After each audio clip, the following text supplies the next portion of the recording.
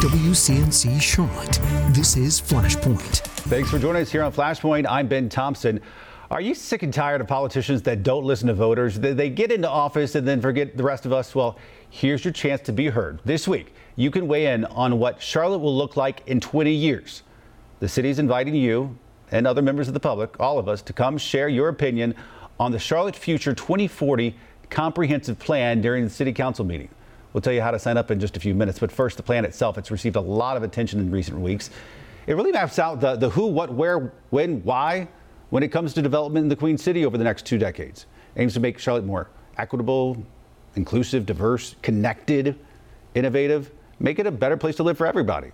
And as Charlotte grows, the plan aims to increase housing options and decrease commute times. And as you're about to find out, support for the plan does not fall along partisan lines. Joining us now, Charlotte City Councilwoman Victoria Watlington, a Democrat representing the fine folks of District 3. Councilwoman, thanks for coming on. We appreciate it. Thank you for having me. All right. So when it comes down to this plan, it's a little complicated, but unlike some of your fellow Democrats, we'll say that, you've come out against part of it. Why? Mm-hmm. Sure, because while the plan has a lot of great components and I think it's getting us generally in the right direction, there are some things that I really believe may do us more harm than good if we don't get thoughtful about the approach. And specifically, I know the single family housing portion of it is getting a lot of attention. Specifically, what part of it don't you like?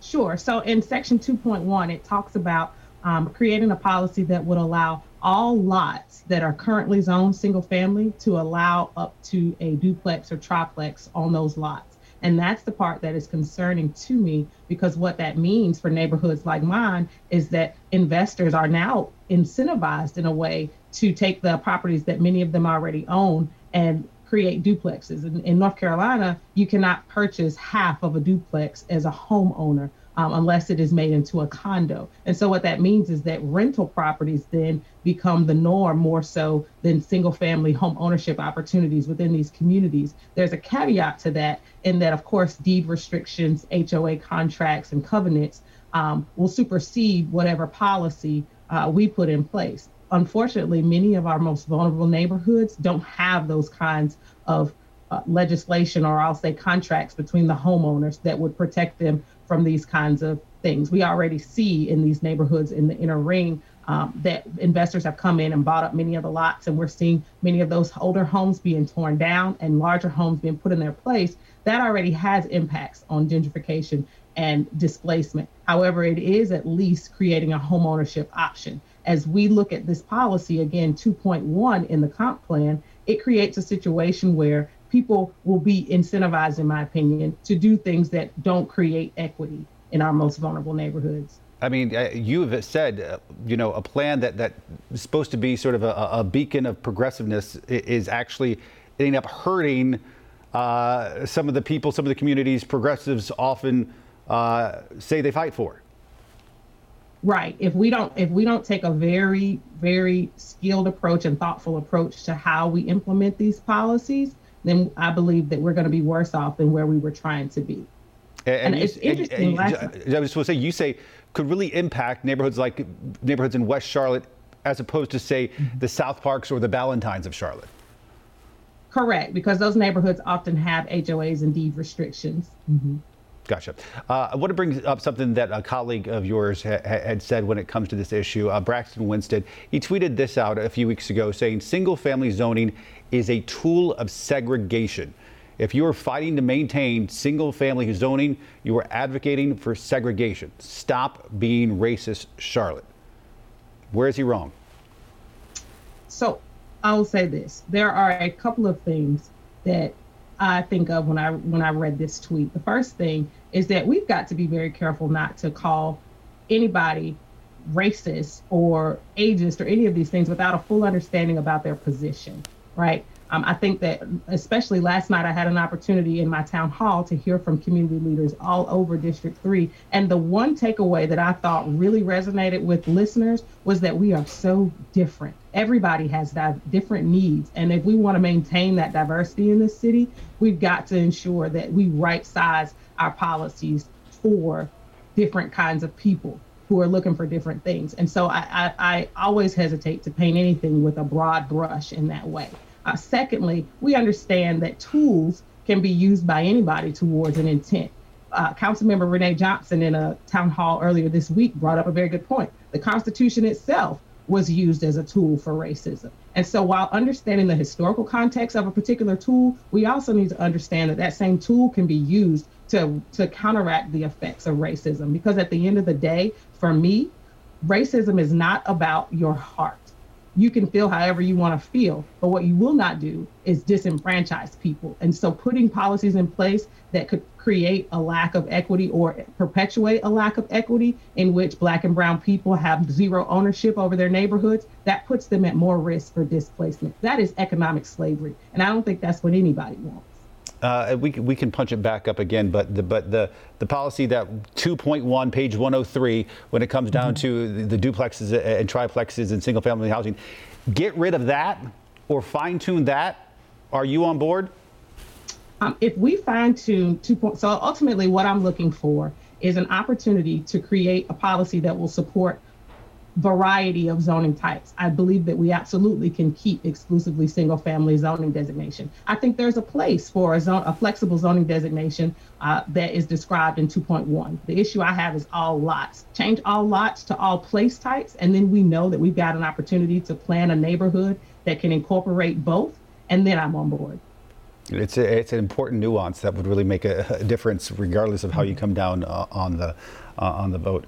All right, Councilwoman, thank you so much. We appreciate you coming on and talking to us. And we want to remind the folks at home, you can speak up by going to charlottec.gov/city-clerk or calling the city clerk's office, 704-336-2248. I can go have your voice be heard. Deadline 9 a.m. Monday. Speaker's going to have 2 minutes to speak at the city council meeting. Let them know how you feel. By the way, if you want to see the whole plan, read it all in its entirety, you can go to cltfuture2040.com. Some light reading over the weekend. Again, our thanks to the Councilwoman. More Flashpoint. Another side of this issue coming up after the break. We're really desperate. Local business owner Craig Ray applied for a government loan to keep his business going. But when his request got stalled, Craig contacted the defenders and asked, "Where's the money?" I know that after you contacted them, things moved pretty fast. Just glad we could help you. If you're asking where's the money and feeling financial pressure, the WCNC Charlotte Defenders are here to help. Email us at thedefenders@wcnc.com. We're there to get you answers to where's the money, only on WCNC Charlotte. Welcome back to Flashpoint. We continue to talk about the Charlotte Future 2040 Comprehensive Plan. And joining us now, the chair of the Charlotte-Mecklenburg Planning Commission, Sam Spencer. Sam, thank you for coming on. We appreciate it. Thank you. All right. What is your thought? I mean, you're helping promote this idea. I know you're supportive of it. What is the most misunderstood part of it? If you could clear up any confusion at this point, what would it be? I think that there's a lot of, I don't know where to start, but I think number one, if you haven't read the plan or you haven't read the executive summary, read the plan, read the executive summary, because what this comprehensive plan truly boils down to is a culmination of all of the conversations that we've been having in Charlotte over the past 10 years.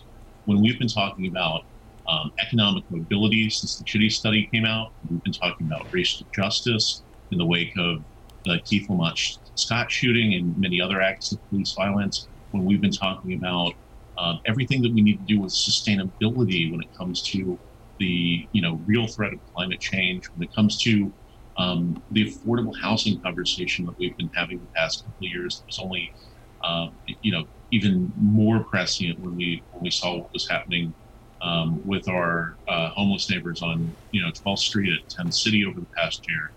All of these conversations have come together into this comprehensive plan. It's the results of over 5,000 people making their voices heard. It's over 300 community advisors and strategic partners. It's the Planning Commission. It's the city staff. So I think that's really the biggest thing that people don't understand, and that I'd like to bring attention to. This is us. This is all of our voices together in the plan. And when you bring everybody to the table, there might be one or two things that you disagree with, but on the whole, as a culmination, this is everything that we've been talking about over the past 10 years.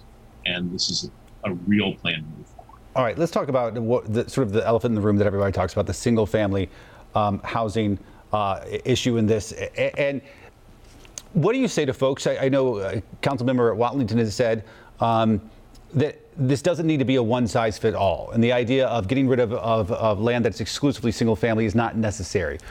Why do you say that it is going forward, at least? Well, so number one, I think that's another misconception.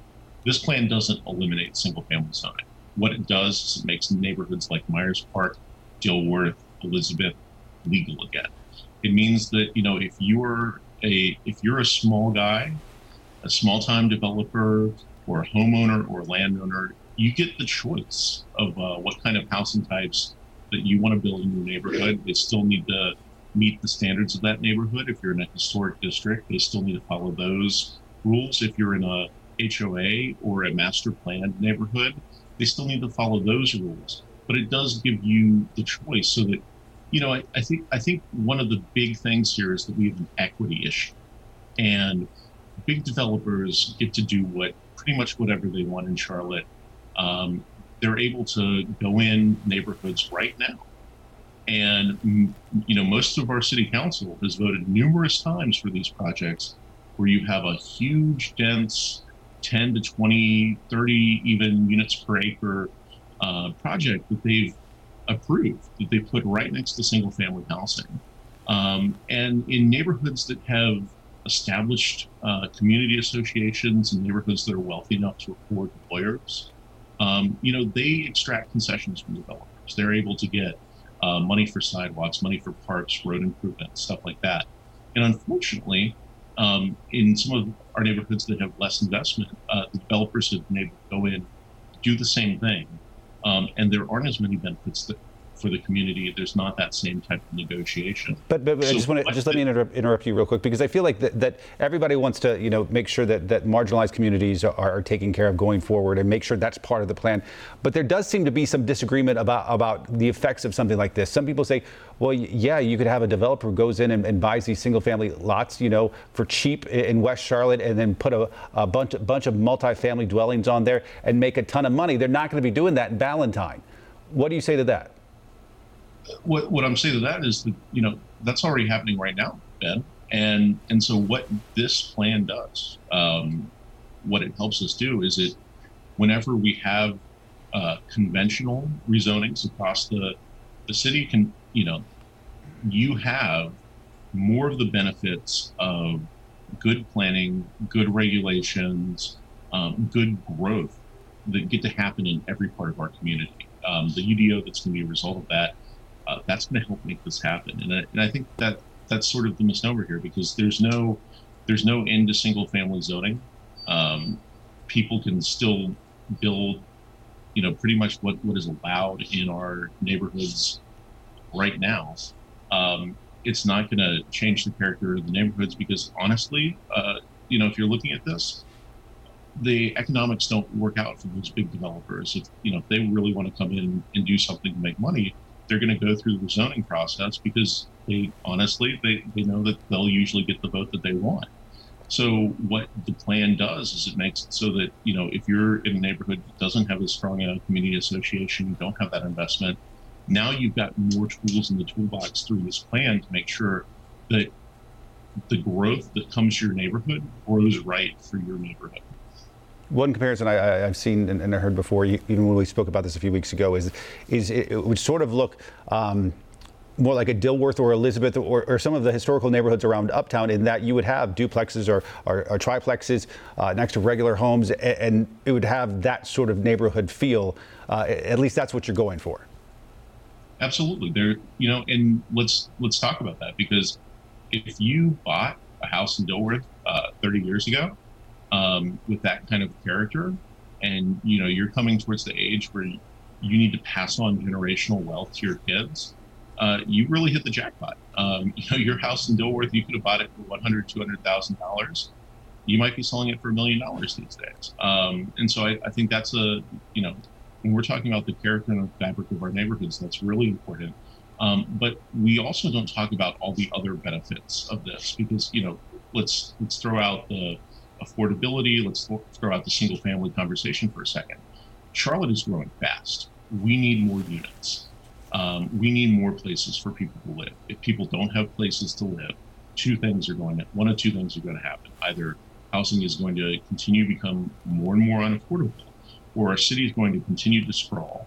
We're going to have, we're going to be farther away from amenities. We're going to be farther away from parks, farther away from our friends, farther away from everything that we need to have a, good, healthy, fulfilling life.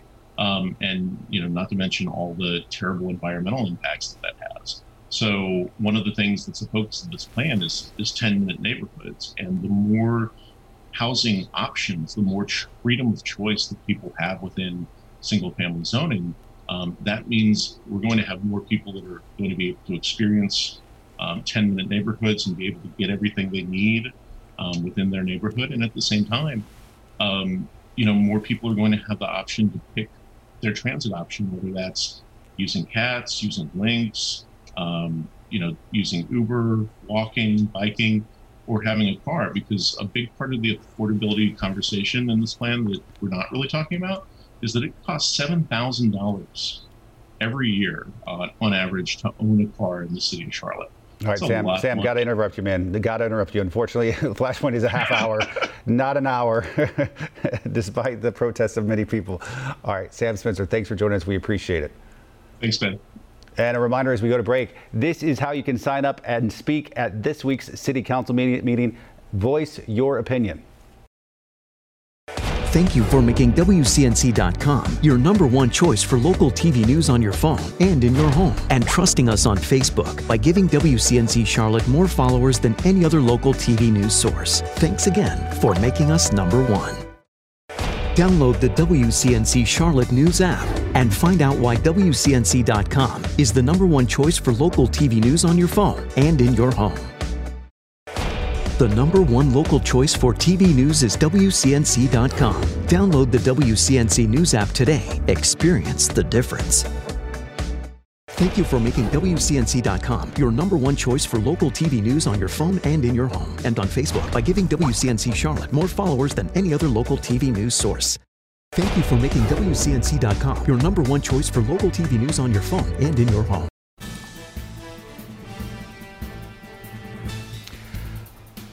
Welcome back to Flashpoint. Well, up until this point on Flashpoint, we've been talking about things like affordable housing, and now the federal moratorium banning evictions is set to expire at the end of this month. Across the country, Americans owe an estimated $57 billion in back rent. If it's not paid, millions of renters could be evicted. As WCNC Charlotte's Savannah Levin shows us, with federal protections expiring, this could all soon come to a head. President Biden has extended protections for homeowners like mortgage forbearance, but not for renters, which means it's time for millions to pay up, and so many simply can't. We don't have any help. We just feel like we're lost in the world. Natasha Pendergrass has a story like so many others. Her unemployment checks inexplicably stopped. We would just call and call and call and call, and we could never get any help. The bills piling up, leaving her and her fiance teetering on the edge of homelessness. Every single bill collector they would call every day. The power bill I had already got the cancellation. They were fixing to come cut that off. We didn't even have any food to eat in the house. Our Defenders team was able to get their case resolved. Oh my God, it was such a relief. I couldn't believe that it had came through because I had spoke to you. And by the very next day, we had already got paid. And it just showed me how big of a voice that I really didn't have. But still, so many, like Camilla Harvey, are stuck in a hole. Just a couple of days ago, my power was turned off. I don't want to be homeless. It's a valid and imminent fear for so many. An eviction moratorium put in place by the CDC in September has protected renters from being evicted, but they're still on the hook to pay. According to Moody's Analytics data, the average renter protected under this order is 4 months behind on rent, owing at least $5,600. Maybe their finances have rebounded a little bit. Maybe they're able to make their monthly payments now, but they still have this past payments kind of hanging over their head. Chris Winston, spokesman for SC Housing, encouraged people in his state to apply for the SC Stay Rental Assistance Program. But just days later, they stopped taking applications due to overwhelming demand. The same happened with North Carolina's HOPE program, leaving many with no hope at all. My landlord told me about different programs, and I applied to all of them. I applied to NC State, hoping to get some assistance to keep me from being homeless. Everyone I've basically spoken with has run out of funds. Housing advocates predict at least 400,000 renters in North and South Carolina will be evicted when the moratorium expires. It's not just renters. An estimated 10 million homeowners are currently behind on mortgage payments. And a growing number of landlords are going into foreclosure, unable to pay their own bills. I know several landlords are putting their houses on the market due to not having tenants that are paying rent. President Biden recently extending the foreclosure moratorium and mortgage forbearance program to June 30th. But neither forbearance nor the moratorium erase what you owe. They just delay the inevitable. It's like putting a Band-Aid on your neck after you done got your head chopped off. Leaving so many in a vicious cycle of growing debt, asking, pleading, where's the money? Y'all really had a voice, with helping people in North Carolina, and I really appreciate it because I don't know what I would have done without you guys. Reporting for WCNC Charlotte, I'm Savannah Levins. More Flashpoint after this. We're really desperate. Local business owner Craig Ray applied for a government loan to keep his business going. But when his request got stalled, Craig contacted the defenders and asked, where's the money? I know that after you contacted them, things moved pretty fast. Just glad we could help you. If you're asking where's the money and feeling financial pressure, the WCNC Charlotte Defenders are here to help. Email us at thedefenders@wcnc.com. We're there to get you answers to where's the money, only on WCNC Charlotte.